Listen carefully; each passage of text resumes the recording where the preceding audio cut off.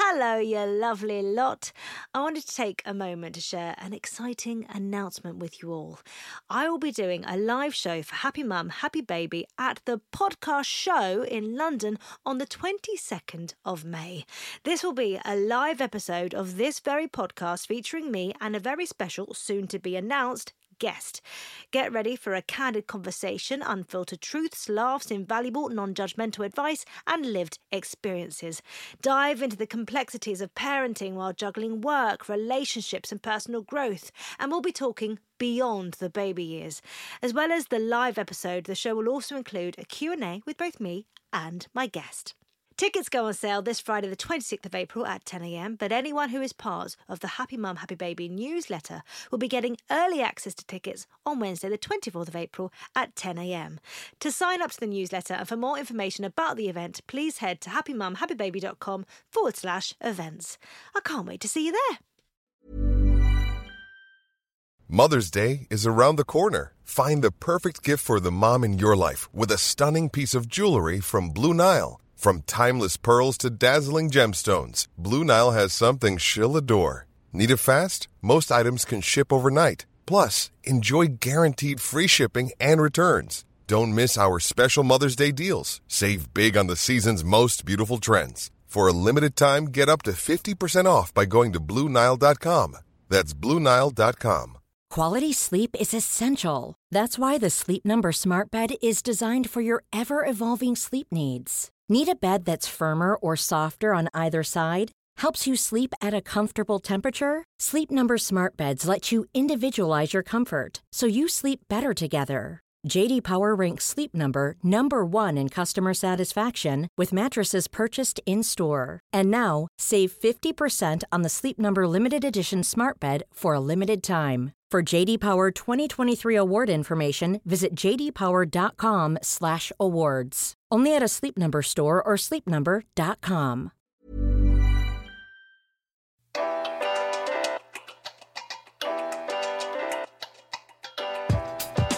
And welcome to a brand new episode of Happy Mum, Happy Baby, the podcast. Today's guest is someone I have absolutely loved listening to and watching over the last few years. She's really articulate in the way that she talks about different topics and situations. She's an advocate for all people. She's a DJ, she's a presenter. She's just brilliant, and she's a mum of 2 as well. And she's the first guest ever to bring snacks into the studio. It's Ashley James. Firstly, I love the intro, but the snack thing. Honestly, I get so hungry and it comes on me straight away. Really? You know that sort of pregnancy hunger lots of people get? I have that with breastfeeding, and I didn't have it first time round, but this time it's savage. I think it was only with my third baby, the pregnancy biscuits, the cookies, the breastfeeding ones. Yeah. I used to be like, I need these actually, because it's like 5 a day for a breastfeeding mum. I need them because it will help me in every single way with my hunger, with my milk supply. It's great. I mean, mine is just literally any food near me. I don't care if it's healthy. I don't care if it's not healthy. It's very healthy today. It's fruit. But what was that advert where it's like, you're not you if you're hungry. That's me. If the hunger comes on, it's just better for everyone if I've got a snack. It's good. It's like a sense of self-awareness. Like, what do you need to be the best you? A snack. Yeah. Same as my son, actually. He gets real bad hunger. Really? Like, the only time he has proper toddler meltdowns where, like, he's hungry. And you just have to bring out anything. Pound. Yeah. I don't know if it's a boy thing, but I think kids are like that. I know my sister had to set timings, actually. She had to set alarms during COVID to let her know when her child is allowed a snack. Because Summer Rae would, she'd constantly be asking for snacks. And Georgia was like, I tell you what, I'm going to set an alarm clock for 11 o'clock and that's when you're getting your snack. But my kids, if they come home from school and they're not fed within the next 5 minutes, it's literally like it's trying to just keep them constantly away from the cupboard drawer, the snack drawer. It's awful. Yeah, I think that is something that really does run through all of us. We need that supply. How are you feeling? Do you know what? I feel good. Yeah. I feel excited. It's my first time doing a podcast since having Ada. Oh, and how has it been being back? You've done gigs and stuff. Yeah, so I've been doing DJ gigs. I've done Steph's Packed Lunch. Yeah, I've just been back pretty much from straight away. And it's been really lovely. I think it's a very personal choice for everyone. But for me, I did my kind of newborn year with Alfie in lockdown. So I just couldn't wait to experience everything on the other side of lockdown. So I've almost gone back really, really, really quickly, but I've loved it because Ada comes everywhere with me. Obviously, she's here watching today.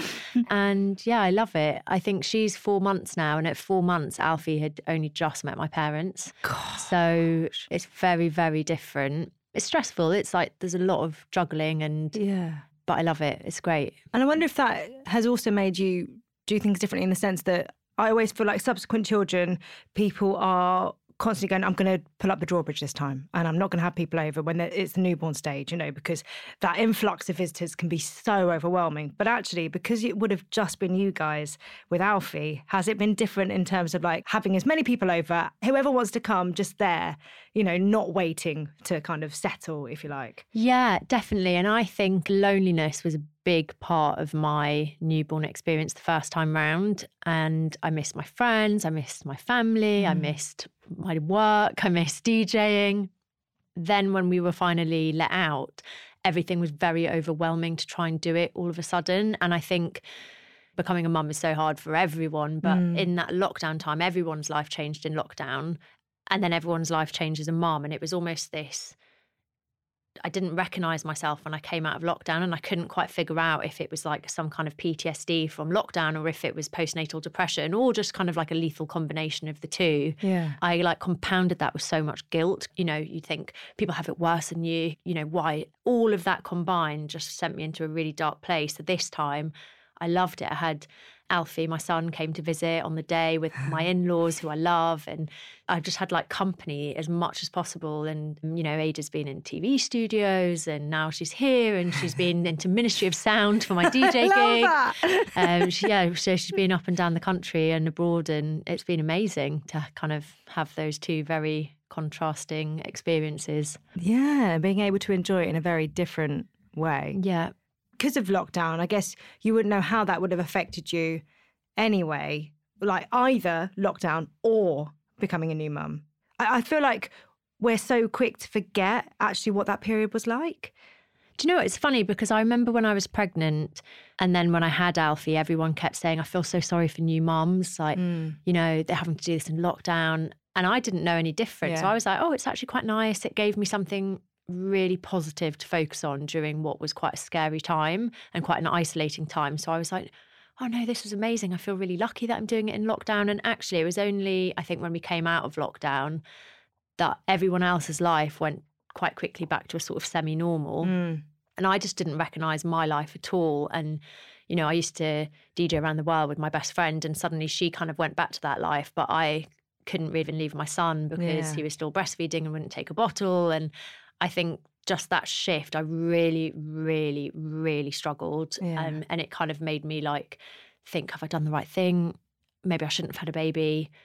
And then I'd feel awful because obviously you love this little thing to death, but I just mourned my old life. Yeah. And I think now, sure, there's elements of my old life that I miss, but it feels like a very different chapter, and I can appreciate all the beautiful parts of this chapter. Yeah. So it's a little bit like when you leave university or, wherever, school, whatever it might be, that you kind of like, okay, well, that was fun, but on to the next. Whereas I think I've always found it really hard I didn't want to leave uni. I was like, oh my God, no, I have to be an adult for the rest of my life. How boring. But it's that thing, isn't it? If you were to always stay where you were, like uni, like school, everyone else is changing. Everyone else is moving away. Yeah. Everyone else's lives continue. So if you were to ever stay in that one spot, it would never be the same experience for that duration. Yeah. It's a very weird thing. And actually, I know that a lot of people, when we talk about COVID, I'm sure some people can we stop talking about it? I feel like I haven't talked about it. So it's enough time away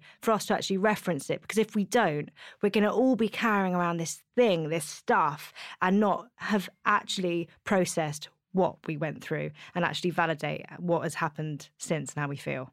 It feels like no time has passed, but so much has changed. Yeah. Like I remember even in COVID watching films and it looked weird that people were like hugging and kissing. Yeah. And I remember being like, the old life was so weird. What are people doing? And now it's just normal again, isn't it? Yeah. It's so interesting. But then I always think for that period of time, I mean, people who were already parents had it tough because they had to homeschool. Yeah. People who were new mums had it tough because they couldn't necessarily enjoy their maternity leave or what they expected that And new mum access bubble all the was going to help like. that would have been there. Help, new friends, Yeah. meeting other mums, meeting other parents.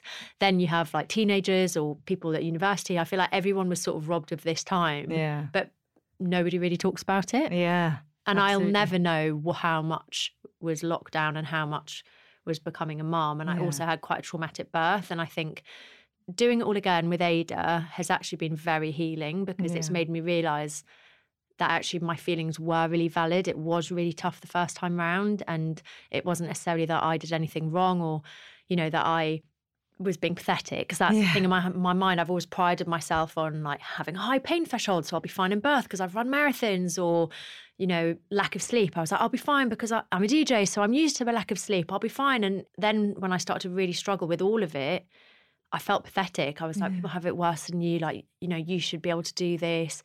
You're being weak-willed. You're being pessimistic. And I really like dug myself down. Yeah. Whereas this time, Ada, she's a very different baby, but it was also, the whole thing has been a completely different experience.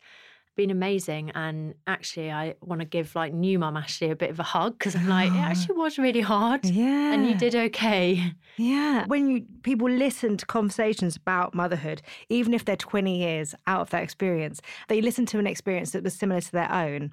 They feel like connected and they can relate. You can even heal years after. And I love that. That's why I think it's so important that those conversations are being had and out there. Have you heard this thing about flamingos when they become mums? No. I love this idea. I think about it all the time. So when a flamingo becomes a parent, they lose their pink.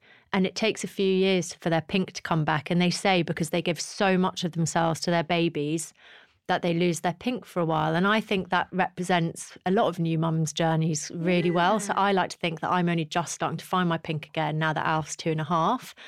Yeah, isn't that amazing? That makes me really emotional. Yeah, you do look really emotional. I always think about it now. I'm like, it's like a flamingo. They give everything, that they lose their colour. And I do see it. I see it with so many of my like friends who become mums. And I think, you know, it's almost like we're not allowed to talk about it. And that's what makes me sad. If you have a bad birth, it's like, don't scare pregnant people. And of course, don't scare pregnant people. But where do we have a space to be like, I found that really hard. And I know I'm not the first person to have a baby. And I know that I should have expected sleepless nights, but I didn't quite understand sleep deprivation to the point that it's like, I used to think, oh, well, you know, I'm used to partying, so I'll be fine. But I didn't really think that the day after I partied, I could lie on the sofa and watch Netflix, and there was an end to it. And it was a choice to an extent. Obviously, work is work, but there was a choice that you knew that would come to an end. Even if it was like 4 days, you're like, oh, okay, the end's in sight. But with Alfie, you know, he was up every hour for a year, and it drove me to insanity, but I didn't know when it was going to stop. Yeah. And then I couldn't focus on anything, but it was like the rest of the world still expected me to be this highly functional person. And I didn't even know who I was or where I was or what day it was. And yeah, the flamingo pink, I think, sums up motherhood perfectly. I love it. I'll be using that massively. What was your childhood like? Just going straight in. Therapy.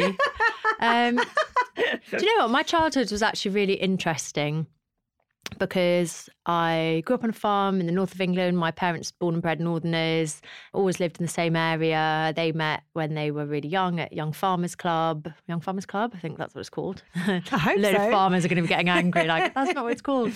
And then we were on a scholarship, my brother, then me, and my sister actually, to the local boarding school because they had to let a certain number of working class kids in every year. Right. Then it was actually quite a weird childhood. I loved the whole experience. I felt like it was before Harry Potter, actually. You know, it did feel like suddenly you're going into this completely wild experience. But what it meant is that I never quite felt good enough because I was suddenly too posh for home. And a lot of the things I was told that at school were normal, I was told at home weren't normal. Yeah. But then I wasn't posh enough for school either. So I kind of sat in between these two worlds where I felt like I had to try really hard to be appreciated or to be loved. And that was everything from, I was born a Geordie and then I faked a posh accent, which is now the way I speak. And then, I remember at school we were taught to call any male adult sir. And then I'd go home and go to the co-op and I'd be like, thank you, sir. And my mum and dad would be like, you're so embarrassing, man. What are you doing? So I think all in all, it was really happy and I feel really lucky for the experience. I've always had this sort of insecurity. I'm not enough. And I've always it's taken me a long time, probably till the point that I'm in my 30s, to realise that actually you don't have to work really, really hard for people to like you. Well, I think that is such a learning curve, though. I think we're constantly trying to be accepted. So many different layers. And I think especially being a woman as well, we're told how to be. Yeah. And I think for me, accents are such a big thing. We kind of assume so much about someone from an accent. So I always felt at school, I was like the Geordie girl and it'd be like, go on, say something. And then at home, I was like the posh girl. And I felt like both times that kind of misrepresented who I was, or I was insecure about not being like everyone else in both of those environments. And even going through life, people make so many assumptions about the way you talk. And I think it's taken me so long to not feel like I have to change my accent in almost like a chameleon in certain situations. And I'm sure if I ask most people, they're going to assume that I was kind of brought up in this very well-to-do London sort of environment. Well, I guess especially because I'm made in Chelsea, so people would just even when I did Made in Chelsea and I told my dad, he was like, do they need Geordie Jeff on? No, Dad. Did you ever look to the future and think about having your own kids, being a mum? Do you know what? It's really interesting because I'd say when I was a teenager, I'd always say things like, when I'm married and have children, and probably even in my early 20s, I remember being at uni saying, I'm going to get engaged at 24 and married at 26, and then I'll have my first baby by 28. And obviously that time came and went. Yeah. And I remember breaking up with my last boyfriend at 27. And at the time, it felt like the end of the world because I was like, I'm so old now. I can't believe I'm going to have to start again and I'm so behind.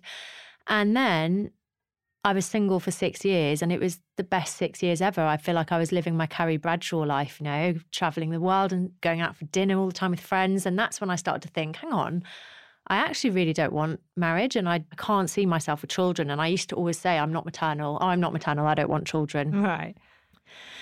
And it's funny how you form these limiting beliefs about yourself, isn't it? Because I was adamant, no, I'm not going to have children and I'm not maternal and that's not who I am. And by the way, I do think that's a perfectly valid life choice to be child-free. But now it's so weird because the moment Alf came along, it's like I was almost made to be a mum. I felt so maternal. And I wouldn't say I'm necessarily oh, goody, a children's party. Like my mother-in-law, she loves it. Any children's party, she's like, can I come? And I wish I was like that. That's not me. I feel very connected and in tune with my children and with their needs. And I kind of surprised myself. But I think it was also hard because I never envisioned my life as having children, that it almost changed overnight. Yeah.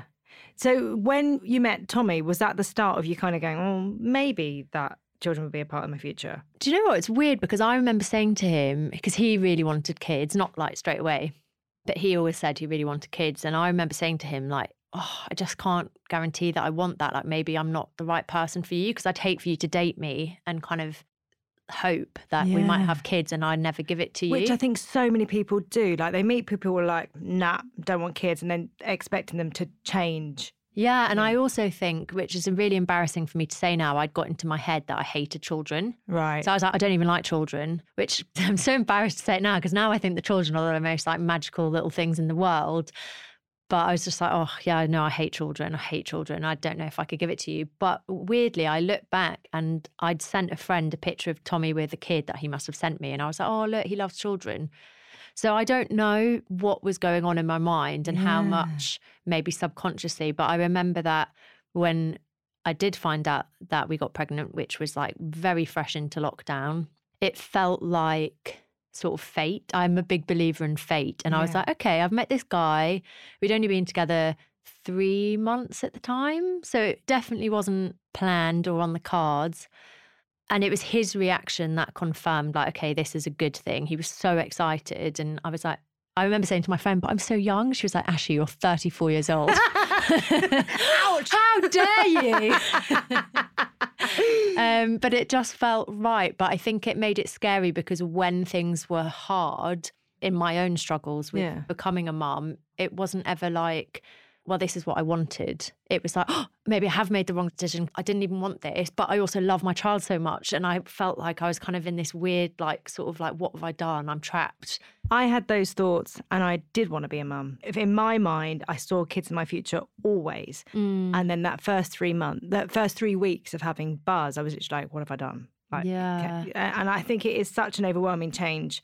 No matter what you think in terms of whether you want children or not, I think when we see people with newborns, generally, it's a very warped perception of what that is, what that experience is like, because you get to hold the baby for a little while. Usually they're quiet or just looking cute, and then you get to hand them back and it's all nice and peaceful. Where actually, when you are the parent, it's constant. And that is such a massive change. Do you know what? I had that newborn bubble with Alf. I was on cloud 9. I was like, I can't believe I never wanted this. Like, let's have 10 children. Let's have 30. Like, this is the best thing ever. And lots of my friends who had babies really struggled with those like first few months. And what I found hard is my struggles came at 4, 5, 6 months up until a year. And by that point, I think a lot of people have stopped asking because they're just fine. Yeah. And I would say things, you know, like, oh, you know, he doesn't sleep, but it's all worth it. It's so worth it, guys. Like, mums are so negative. Honestly, it's amazing. And then I was suddenly like, oh, hang on a minute. I am actually really tired. I think it, you know, when the adrenaline died down and the excitement and probably like everyone around being around, and suddenly I was like, oh, this is my life now. And I'm actually really tired and I live really far away suddenly from everyone. And that was when I started to really struggle, but everybody assumed that I was fine because I'd already said I was fine. Yeah. And I think as well, I was lucky to breastfeed, but I found it like, it sounds horrible, but it was almost like I didn't have any freedom. But everybody else that had children around the same time as me, it felt like their lives had gone back to a bit more of normality. You know, their babies were sleeping in the next room and they were on the bottle. And by the way, I know it's never this black and white. Like, nobody has it easy, no matter what way you do things. But I was like, Alf was still in my bed. He was still waking up every hour. He was still like refusing to take a bottle. And I just felt like, what am I doing wrong? And it was like I needed a break, but I couldn't get a break. Yeah. So, yeah, I think. And there's the saying, this too shall pass. But when you've been woken every hour for 6 months, 7 months, 8 months, 9 months, like, that is a lot. That's a long time to wait for that phase to pass. Alf is 2.5, and it's only just in the last 2 weeks that he started sleeping past 5. It's honestly been a lot. But amazingly, all we had to do is ban the iPad. Who knew? Really? That whole time. I know it doesn't work for everyone because I've got a friend whose son still wakes up a lot and he's 4 now. But yeah, we just banned the iPad and now he gets up at 7. So was he waking up at 5 and you're kind of like, have the iPad? You can Yeah, but it wasn't even we went there. 3, 4. And it was kind of like if you could buy yourself an extra half an hour for your sanity. And then obviously we had Ada. Yeah. So I think the iPad sort of just crept in. Yeah. Without us really like taking a step back to be like, maybe he doesn't need the iPad. Yeah, yeah. Finding out you were pregnant, did you have any symptoms? Do you know what? It's so interesting. So Lucy Meck had just recently been pregnant. So I think she's 9 months ahead of me with Roman. And I remember her saying that she knew she was pregnant because her boobs hurt. Right. So straight away, I was like, my boobs hurt. Oh no. So I messaged Lucy, my boobs hurt. And she was like, you're pregnant. And I was like, don't say that. And she was like, you're pregnant. So that was the symptom that I had. And actually my boobs hurt the first time round. So I remember having to sleep in a bra. Because, really? I mean, luckily it was lockdown, so no one came close to you apart from your partner. But like, it was honestly, I've never experienced boob pain like it. The hunger, that's what I got. I got really nauseous if I was hungry. But other than that, I didn't really have many symptoms until I got to 27 weeks pregnant. And then I had the worst pelvic girdle pain to the point that like Tommy would basically have to help me walk. Really? I remember at one point we thought, am I going to have to get a wheelchair because I couldn't go do stairs. It was really, really debilitating. Yeah, that was probably like the worst symptom towards the end of my pregnancy. But amazingly, I didn't get it this time round. Amazing. And how did you feel heading towards the birth? I watched One Born Every Minute non-stop to kind of see. I was obsessed with it anyway. My mother-in-law kept telling me to watch that, but I was like, no, I can't. Weirdly, I was really looking forward to it. but I didn't want to hear anyone's stories. Yeah. I did hypnobirthing. I was like I mentioned earlier, I said, I've run marathons. I know how to push myself through pain. I'll be fine. I'm really looking forward to it. I trust my body. I did everything right in terms of, tick, tick, tick. I've done all of these things. And I remember even when my contractions started happening, I was like, this is it. I'm going to discover what childbirth is like. I was really excited because I felt as well like nobody really talks about it. Everyone talks about it, but you don't listen. But also, if you're not in that place, if you're not, it's uninteresting until you're in it. Do you know what? I was really looking forward to finding out what happens after, because you always would hear like the baby was born here, mother and baby doing well. And I remember thinking, how can mother be doing well? She's just pushed a baby out of her vagina or had been cut open. Like, how could she be doing well? I want to know, like, what's her genitalia doing? Because I need to know these questions. So I remember thinking like, oh, well, I'm going to know now. Were you nervous at all? Were you just like, no, I've got this? I was nervous because of lockdown. Yeah. So Alf was born January 9th, but my due date was January 3rd. And I think I'm right in saying that January 2nd or 3rd was when they locked us back down again in London. Then the website crashed. So we didn't know what the rules were with hospital. And I was terrified because at that point it was partners were only allowed in for active labour. Yeah. I remember saying to Tommy, like, I will give birth in the car park if I have to. Like, I'm not being separated from you. So that was really, really nerve-wracking. But the actual birth, I'd say I was excited for. Yeah. How was it? Like, when things started, how did you know? It was kind of at first what I expected, the sort of like, I remember bouncing on the birth ball and timing it. And it was obviously painful, like a sort of strong period pain. But I was like, okay, we're calling them surges and it's all going to be okay. And I remember it started at 7:30 and I messaged my midwife about like 11 p.m, I think. And then at 4 a.m, I ended up going into hospital because they were like quite regular at that point. And weirdly, that was when it all changed. And it wasn't the contractions that were painful anymore. It was like this constant agony. Like, I can't describe the pain because, people say, take snacks, take an iPad. There's loads of time between each contraction. And I felt so... I was just in pain. I was in pain like the whole time. And that's, I think, when I started to be like, wow, this is not like a marathon for me. Yeah. This isn't good. What was causing that constant pain?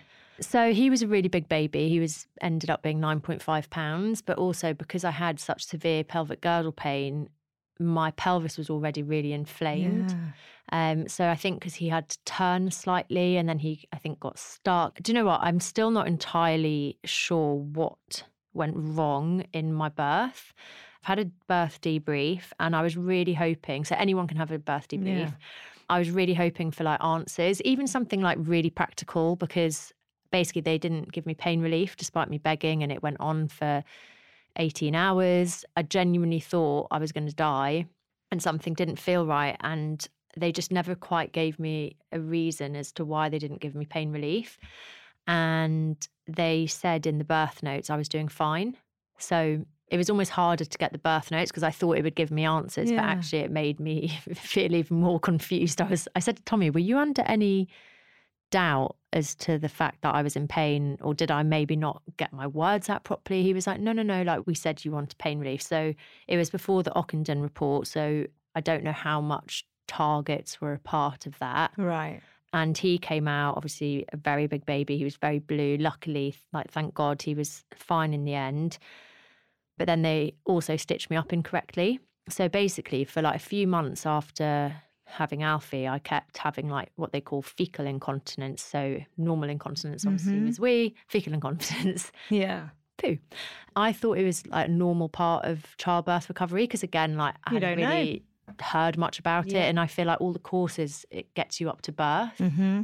We were still in lockdown, so we were allowed out for a walk and we kept going to the park and it kept happening. And I remember saying to Tommy, like, I'm disgusting. Or like I was so worried, even like quite often there's like photographers around the park. And I was like, imagine if I get photographed. And I just got so scared to go out and about. And I felt like my body was broken. And what really annoyed me was like all the conversation was around like your weight or baby weight or how you looked or, oh, you have lost baby weight or you haven't lost baby weight or... And I remember thinking, like, I don't care about that. I just want my body to work. I felt like I'd been, like, just broken. It was like, oh, well, you might be shitting yourself, but at least you've lost the baby weight. And I was like, Yay. yeah. So I think that's when I realised how like superficial the conversation is around I don't think when it childbirth. comes to stitches, because I know that I have Googled every time how to take care of that area afterwards. And every time it's been different. And I forget every time. I don't understand how there isn't like a standard, this is how you sort of bathe and clean and what you should be doing with it. Yeah, because it is a really scary place to have stitches because you can't see them. And obviously you don't really want to like touch around because in case you hurt yourself. And it's weird because you become almost like afraid of your body. And it doesn't feel like your body. And especially at first because everything's so swollen. And I can remember the health visitor, the midwife, Tom, anyone who would look, because I'm in so much pain, can you just look and see if that's like what it looks like? I don't know if I should be feeling how I'm feeling. Yeah.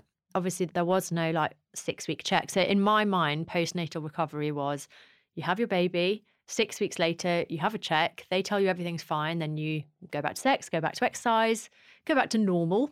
And that was it. You were recovered. And I didn't ever imagine how little care there is after. Like even on the 6-week check, it was like, can you check my stitches? And they looked at me like I was like this weirdo. And I was like, no, because I was like, I just want to know if they're healed. And it was actually months later when, you know, I went back to hospital about the fecal incontinence that they were like, oh, we missed, basically it was meant to be front to back, but they only actually stitched the front. So that was why I had so many issues. Oh my God. Yeah.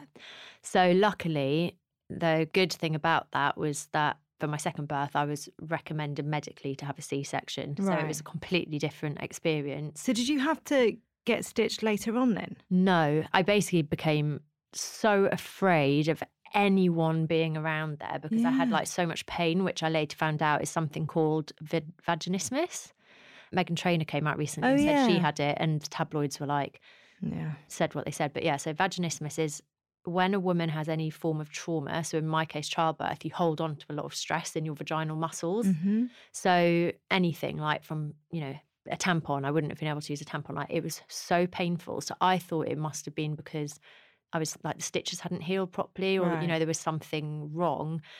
And I knew I needed to go for a smear test because I kept getting reminded and kept getting reminded. And it sounds awful, but I was like, I can't put myself back in that environment. I don't want to like lie down with my legs open in a professional space. Yeah. So eventually I went to go see a gynecologist that somebody recommended me, and it was private and it was away from like a hospital setting because I thought like, if I don't have a smear test, I could die. Like I need to do this. Yeah. Obviously didn't want to leave Alf without mum just because I was too scared to have a smear. And that was when he said, no, the stitches are fine. Then I was like, okay, but then what? Because I have this pain and, you know, I can't have sex. I can't use tampons. I feel like I can't function. Like this whole area of my body does not work anymore. And then, it was a pelvic health physio that said vaginismus. And it's actually really easy to treat. It's like a sort of massage there. And it just kind of like letting everything. Yeah, completely loosens the muscles and then it's fine. But that took private healthcare and a lot of like me being like, no, this isn't right. Because even the gynecologist was like, no, it's just in your head. It's like your stitches are fine. It's just in your head. And I was like, but how do I get it out of my head then? So basically, I don't know yet what I will have to do for my first birth because I had prolapse as well. It's called rectocele. So obviously I was stitched up incorrectly and then had prolapse. But because I then got pregnant with Ada, which was very planned and very wanted, I thought just throw myself into it. But they don't do any treatment because obviously then you're about to have a baby loaded onto your pelvic floor all over again. And obviously you have to do birth again. So now I have to wait till she's 6 months old and then I can start to look at how we can fix the first birth. Mate, that's a lot. It's a lot, but do you know what I found? That like knowledge is power. The moment I was told vaginismus, because otherwise easy to you've treat. got people telling you it's in your head. Yeah. And even if it is in your head, like how did you get it out of your head? And I feel like, you know, we have children and it's like we're almost like we're left. Yeah. I feel fortunate that I was in a position to be able to pay for the gynecologist and then be able to pay for pelvic health physio, but it shouldn't be a privilege. No. In the same way that, you know, whenever I've had any other operation, I've had aftercare. And I don't understand why they leave us. So many women I speak to say, yeah, I think I've got a prolapse, but I was told it's not possible. And it's like, why are we letting women down? Yeah. And the knock-on effect that has physically, emotionally, like it impacts everything. Yeah. 100%. And also we have this sort of attitude of like, shh, you'll scare pregnant people, like don't talk about it. And I could not agree more. Like the one thing I hated about my pregnancy was everyone coming with their negative stories. But there has to be a way that we can allow people to have conversations to whoever needs it so that we can change the system, because that's going to help everyone. Because otherwise you will feel isolated if that's happening to you and you've not heard of it anywhere before.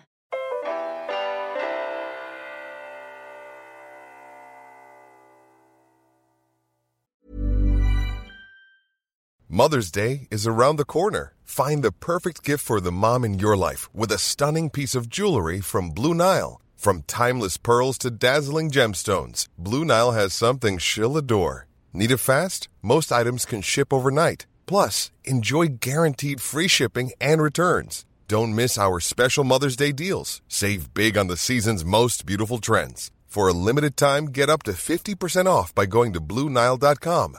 That's BlueNile.com.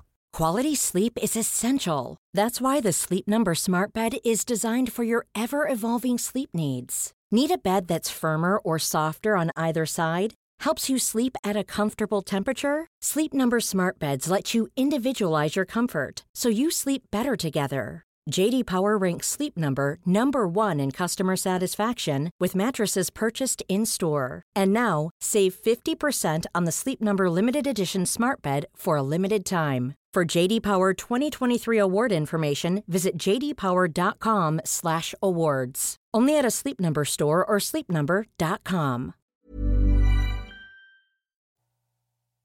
Can you remember meeting Alfie for the first time? Yeah. How was that? Controversially. It's okay. Everybody always says, like, just wait until you see their faces. Wait until you see their faces. Like, it's so worth it. And that's kind of what got me through this horrific birth. And I just wanted him to be okay, because you think, you know, when his heart dropped and everything else, I was thinking, oh my God, I just want him to be okay. I just want him to be okay.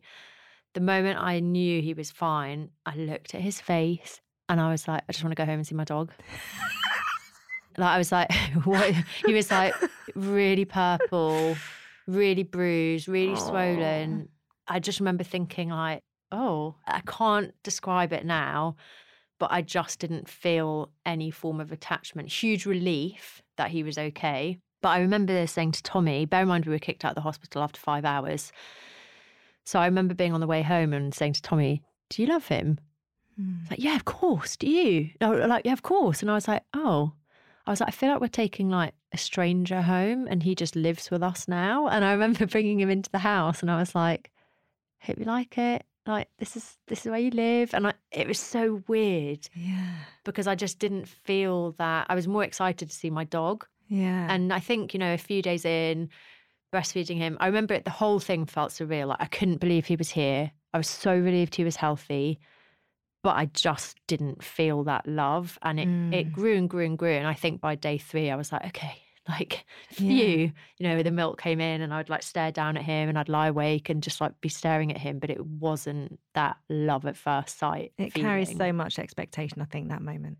And when we can get away from that Hollywood feeling of life falls into place. And so some people it will, but for others it's so complex, and it is something that actually over time will seep in. And I think a lot of it will depend on your birth and that experience as well, because it's kind of not surprising that I went through. It's interesting because I'd say that Alfie's birth was one of the worst days of my life. Ada's birth, one of the best days of my life. Of course, I love both kids like eternally, but I had that love at first sight experience with Ada. Yeah. I didn't have it with Alf, and I'm sure that the birth and the whole day around it, and not maybe because it was my second, I don't know, but they were just completely different emotions. And it's not surprising then that you also wanted to see your dog when your dog is something that gives you comfort. Yeah, he was like my best friend. So yeah, I just remember thinking like, I just want to see Snoop. Gosh. How was the first little bit with Alfie at home? Because obviously it was lockdown, so it was just you guys. So it was lovely. The first, I'd say, 4 months in my little pink flat in London, it was really nice. I think because I surprised myself at how instinctive I felt with motherhood, that I was like, oh, maybe I am maternal. And It was hard. Like, I missed getting to introduce him to my parents or getting to introduce him to Tommy's parents or friends or anyone. But it was also quite special that I think because we'd been in lockdown for so long, it kind of felt like this new, beautiful, positive addition to what was quite like a scary, frightening time. Yeah. So for the most part, I'd say apart from the physical recovery, it was really good. Was breastfeeding something that you wanted to do from the start? Yeah, so I'd heard that breastfeeding was hard. So I actually had a lactation kind of consultant come a few days in because I just couldn't like figure it out. And actually, I didn't know if I'd be able to breastfeed on both boobs because I had a really big lump removed when I was 15 and I had to take my nipple off and put it back on. So I didn't know if I would be able to breastfeed on that side or not, and I could. And I'd say actually like breastfeeding for me, both times has been pretty smooth sailing. I know it's not like that because my sister had the total opposite experience. But yeah, no, that from breastfeeding I think was really good. And even though he didn't sleep, it didn't bother me at the beginning. Yeah. And then going again and having Ada, was that because the first birth had been so traumatic? Like, was it a case of just diving in and just doing it, or was it something that you had to really get yourself prepared for? So I think I only realised how traumatised I was from Alf's birth fully when I had Ada, because the thought of giving birth again, every time I talked about the birth, I'd cry. Every time I thought of my birth with Alfie, I cried. I did the birth debrief. And like I said, I was really hoping for answers and to be told you were coping fine. It was awful. And I was recommended doing, what's it called? The tapping thing. Yes. EDMR? EDMR. Something like that. I probably got the order wrong, but you can't do that when you're pregnant. So from my birth debrief, the really good thing, the lady who did it was amazing. And she just said, look, medically, we would encourage you to have a C-section anyway. But I wanted one. I was like, I can't experience that again. I can't risk experiencing that again. And I wanted it to feel like a completely new and different experience. Knowing that that wasn't going to happen again, like absolutely, because you were going to have an elective C-section, did that mean that you could enjoy the pregnancy more as well? Yeah, I actually found myself looking forward to the birth again. But interestingly, everything I loved about my first pregnancy, I hated about my second. Oh, really? So, like what? My first trimester, I was so sick with Ada. I wasn't really sick with Alf. I was really sick. But I was thinking, second trimester, it's the best I've ever felt in my life. Like my second trimester with Alf, I felt like Mother Earth had like I just like floating around, like animals everywhere. And I just felt amazing. I felt beautiful. And my second trimester came along. Alf was getting up at 3 a.m. continuously. And I just felt disgusting and tired. I wasn't enjoying the pregnancy at all, to the point that I was like, oh no, what am I doing? Why am I doing this again? What have we done? And then my third trimester, which with Alf I couldn't move because of pelvic girdle pain, was actually my favourite. I had so much energy. I felt amazing. And then the birth was amazing. It was everything I hoped it would be. And it's interesting because I always hear these conversations around cesareans versus vaginal births and, you know, people feeling robbed or judgment around the type of birth. And I've never felt like I didn't have a proper birth with Ada. And actually, I feel like it gave me the gift of a positive story. I know it's not the same for everyone and it's very personal, but my recovery has been much more... It almost felt like when you have an operation, it was much more of a straightforward recovery. Like, you know, you can see your stitches, you kind of know when it's going to recover and what you're allowed to do. I feel like they give you much more information when you're recovering from a C-section. Like if I think about my sister, like we knew how to treat her scar. Whereas when it's a vaginal birth, I don't feel like there's the same aftercare. Yeah, but I would still say the aftercare is poor in terms of like there's still no real guidance on things like going back to exercise, what you're allowed to do, lifting. So you've got to seek it out. So I use the same pelvic health physiotherapist again and private again, but so I've had some knowledge, but I've paid for that knowledge and I don't understand why, again, it feels like they're letting so many women down in that sort of postnatal recovery. Yeah. But if I could relive that day every day, I would. And Alf was a big part of it because he came in the afternoon and seeing his face and getting to meet Ada. And yeah, the whole day I feel like it was very healing because it allowed me to have that positive experience and also be like, wow, that first experience was as bad as I thought it was. Can you remember saying goodbye to Alfie before going to the hospital? That was one of the most emotional moments. And it's weird, isn't it? Because it's like next time you see them, they obviously are your baby, but they seem so big. Yeah.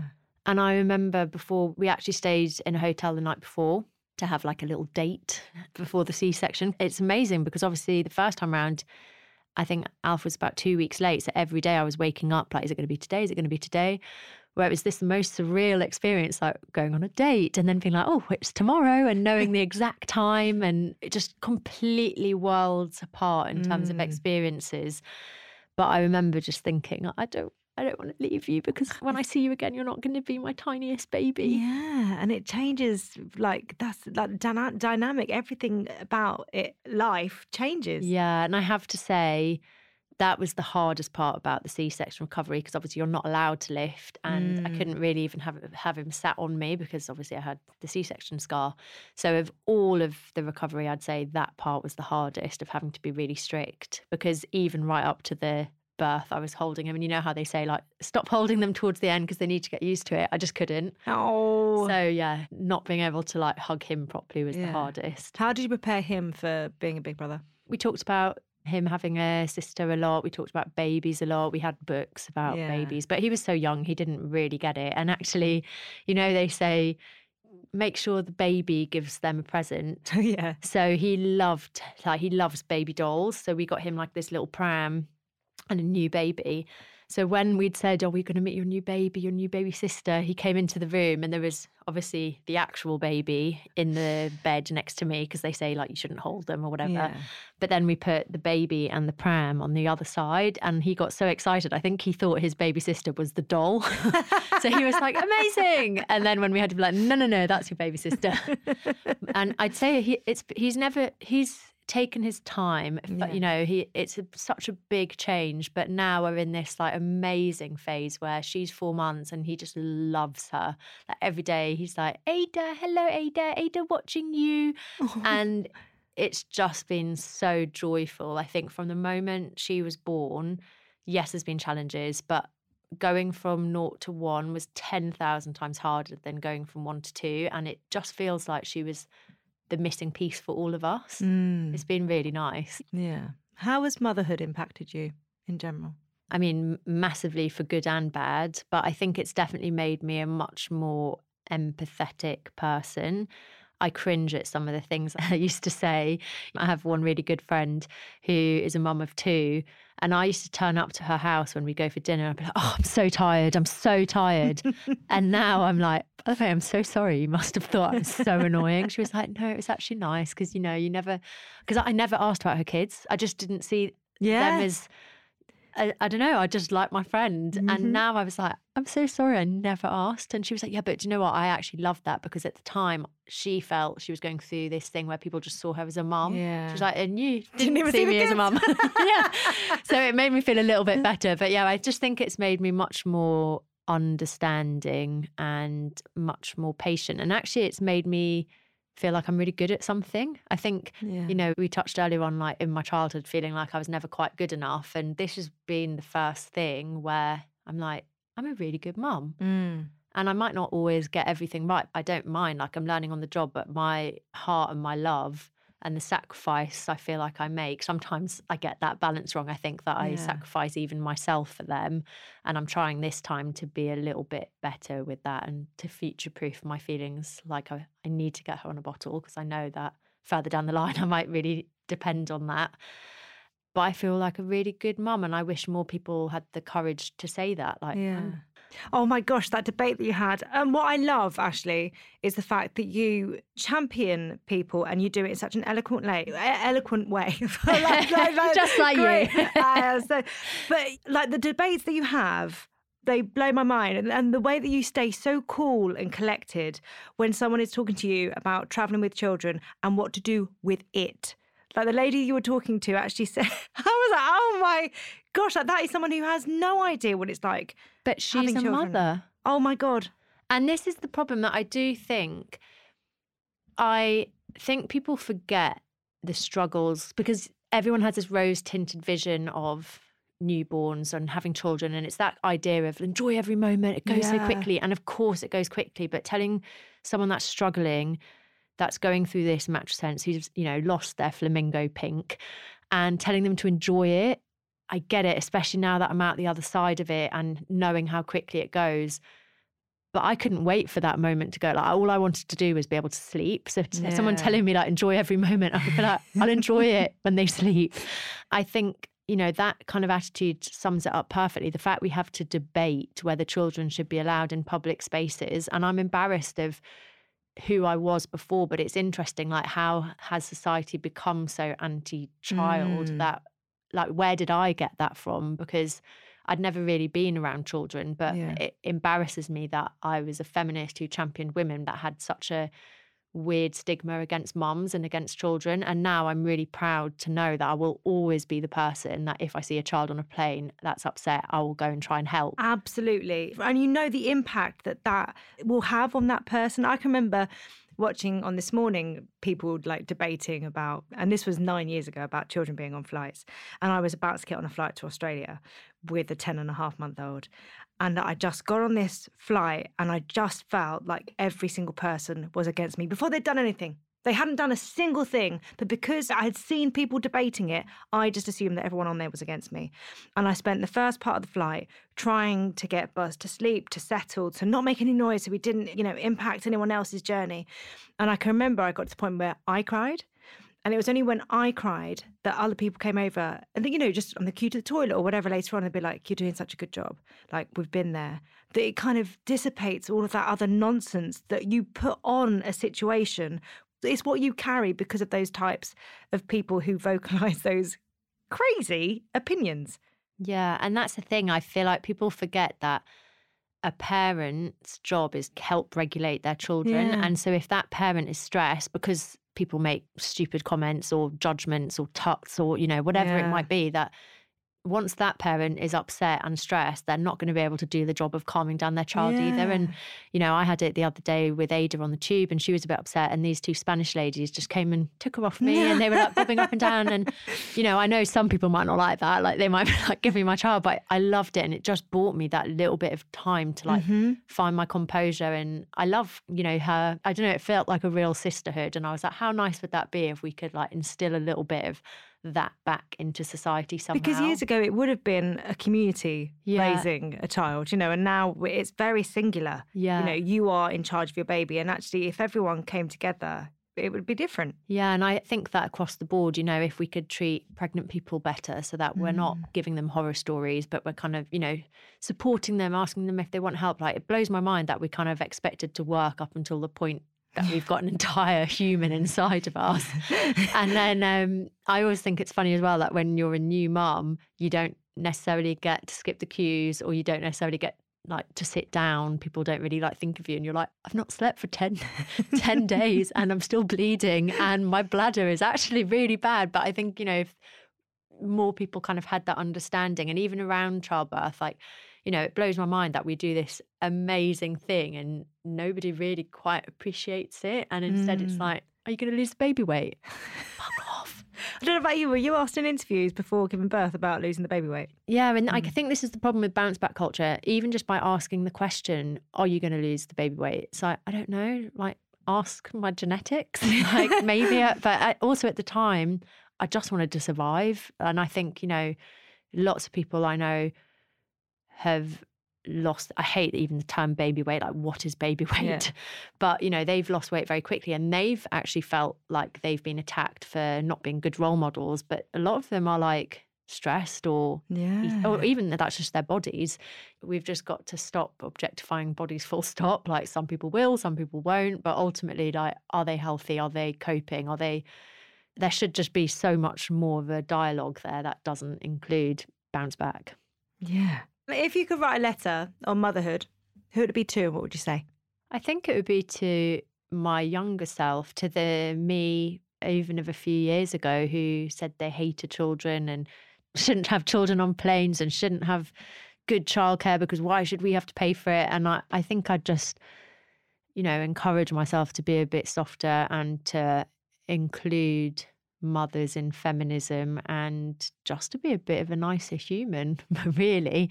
Because I think, people deserve a lot of empathy. And, however you look at parents, mothers in particular, whether you want children or not, they are raising the next generation. And I think, that's a huge, massive role for anyone, raising good sons, raising wise daughters.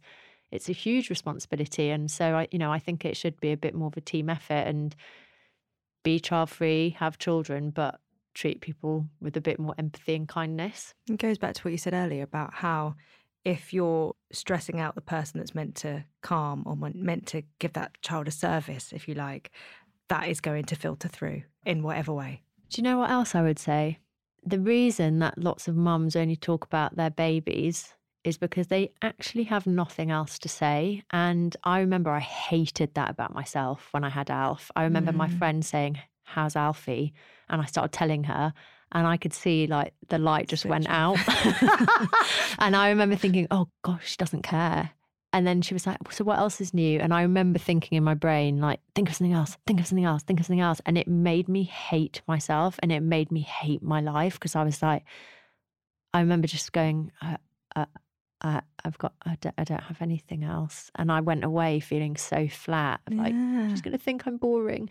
And I wish I'd just known to my 3 years ago self, like, it's okay if they talk about that, because also, like, they have just as much right to talk about that as you have to talk about whatever you talk about. Also, the flip side of that is that you can be placed in any park with any mum or dad and instantly have hours of chat. It's a total leveler. I don't care who I'm sitting next to in a baby club. I don't care who I'm sitting next to in the park. Like, you can talk straight away and have deeper conversations with those people than you would in any other situation. And also, I hated that I only had my child to talk about. But that time, like, you do get bits of yourself back and, you will be able to talk about other things again. And it's okay if for a short period of time you only have your child to talk about because you're so tired that your brain doesn't even work anymore, that, you're not doing all the things that you used to do. And yeah, I think that would be something I would include as well. I'd have literally been like, I watched a really good episode of Countdown actually on the morning feed. Like, what else is there? Yeah. We end each episode of the podcast with you completing 3 sentences. The first one is being a mum means. I think being a mum means being thrown into a completely parallel universe where from the outside everything seems the same, but nothing is ever the same. And it's full of the highest of highs and I'm going to say the lowest of lows. Like, every day is a challenge. You're trying to make a jigsaw piece where you can't find all the pieces, but you need to kind of keep it together every day. But for the most part, life-changing in the most amazing way. Since having children, I sleep less, but have much more wholesome, joyful days. And I'm happy when? I'm happy when I wake up in the morning to the sound of my kids, mainly because now they get up at a more reasonable time and like the little laughter usually, can we watch The Lion King? Best way to start the day. I love that. Ashley, thank you so much. Thank you. Thanks for having me on. It's a pleasure.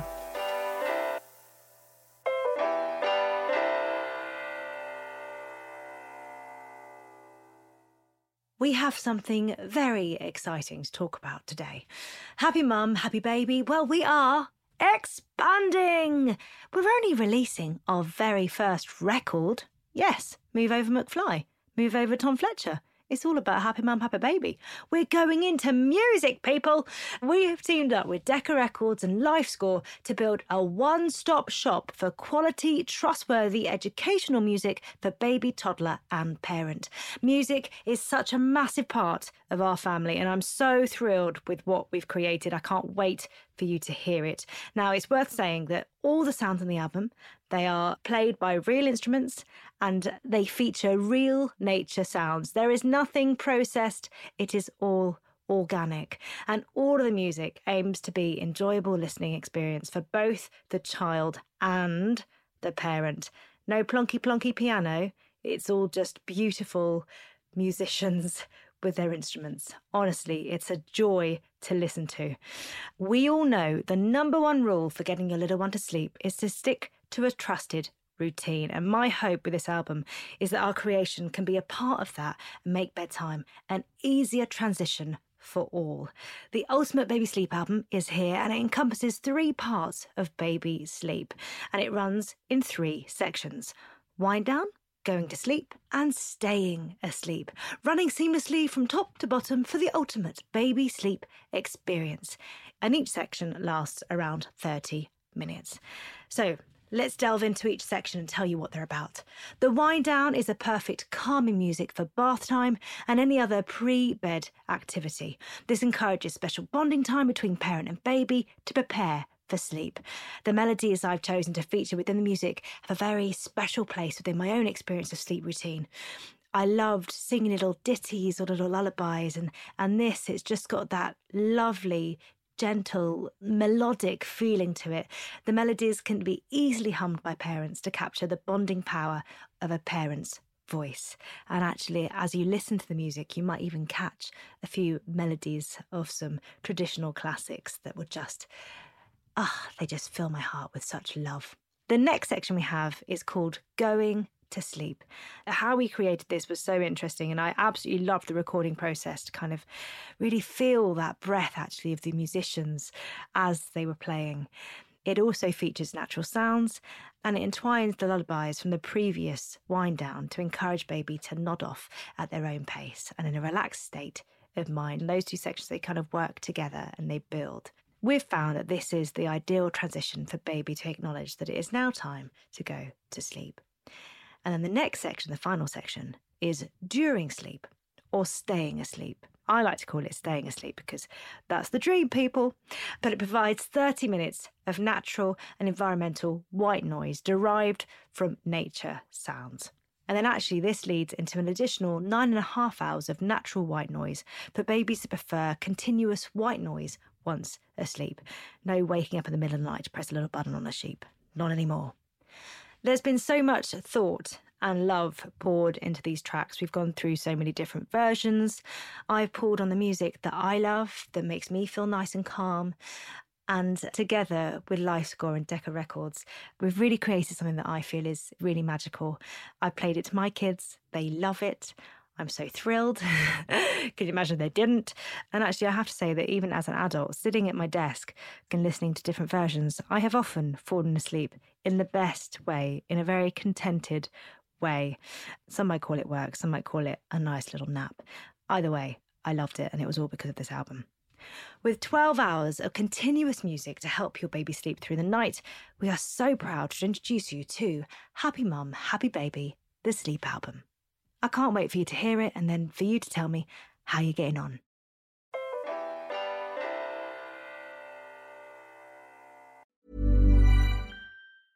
Small details are big surfaces. Tight corners are odd shapes.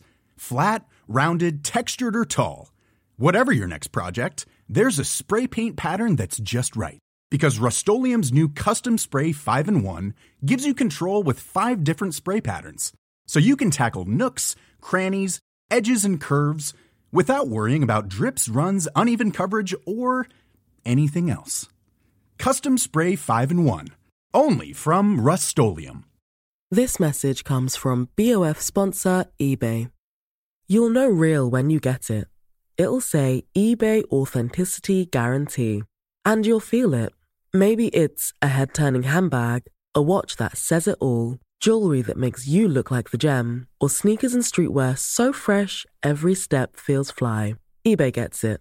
So look for the blue check mark next to that thing you love. And be confident that every inch, stitch, sole, and logo is checked by experts. With eBay Authenticity Guarantee, you can trust that feeling of real is always in reach.